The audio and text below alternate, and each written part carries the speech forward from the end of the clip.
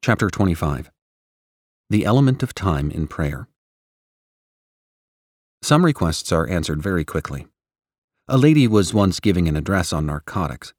At the close, a young man said to her, "I do not think it is wrong for me to use tobacco." "Are you a Christian?" she asked.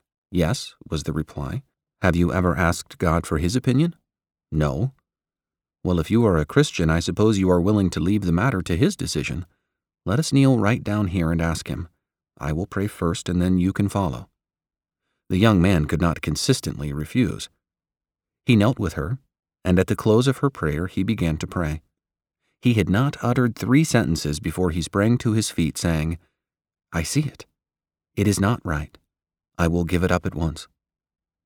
In this case, prayer was answered immediately, but in many cases, the answer is long delayed. As I left a meeting a few weeks ago, where plans had been matured for opening a mission, a lady whose sister had consented to take charge of the work said to me, "This is the answer to 7 years of prayer. All this time I have been asking God to lead my sister into this work, and now she is as anxious to enter upon it as I was to have her." Had she ceased praying before the 7 years expired, who can say what the result would have been? When Mr. George Muller was in this country, a friend of mine asked him how long he had ever prayed continuously for any object. Taking a little book from his pocket, he said, "When I was converted, I was a wild boy in college. My conversion broke a friendship between my roommate and myself, for he would have nothing to do with such a fanatic," he said. "I wrote his name in this book and promised God that I would pray for him each day until he was converted or I died. I prayed 5 years with no apparent result. 10 years went by with no change. I continued on for 15 years, then 20 years, and still he was an unbeliever. I did not yet give him up, but prayed 25 years, each day mentioning his name at the throne of grace. Then came a letter saying, 'I have found the Savior.' Then," said Mr. Muller, "I checked out this petition as answered. In this same book, I have other names that I have prayed for 5, 10, and 15 years, and scores of names against which there is a cross, showing that the requests have been granted." Here then was a man who made a business of prayer, and kept his accounts with the Lord in a businesslike way.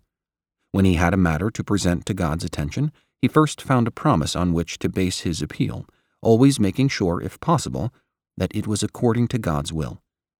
Then he recorded his petition in a book, and watched and waited for the answer. Is it any wonder that this man's faith grew rapidly and that he became the most notable and possibly the most successful prayer of modern times? We see by this illustration why many prayers fail. They are rambling appeals, so vague and indefinite that even the petitioner can hardly remember what he prayed for when he rises from his knees. No record is made of them, since we do not expect an answer, and no surprise is felt if the answer does not come. And so the solemn farce goes on year after year. It is said that in battle, it takes 100 pounds of lead to kill a man, because 99 pounds and 15 ounces of it is wasted in wild firing that aims at nothing and hits no one. On the other hand, the sharpshooter wastes no ammunition, but picks his man and makes every bullet tell. So, if we would pray for fewer objects, more carefully selected, and then make a record of our prayers and watch for the answer, we should not waste our breath and would obtain more results. Delays in answered prayer often prove to be a great blessing to us. In some cases, it tests the strength of our desire. It shows us that we did not care very much about the object after all, just as a request for an education that is soon dropped shows the parent that the boy was not earnest enough to appreciate the privilege if he had it.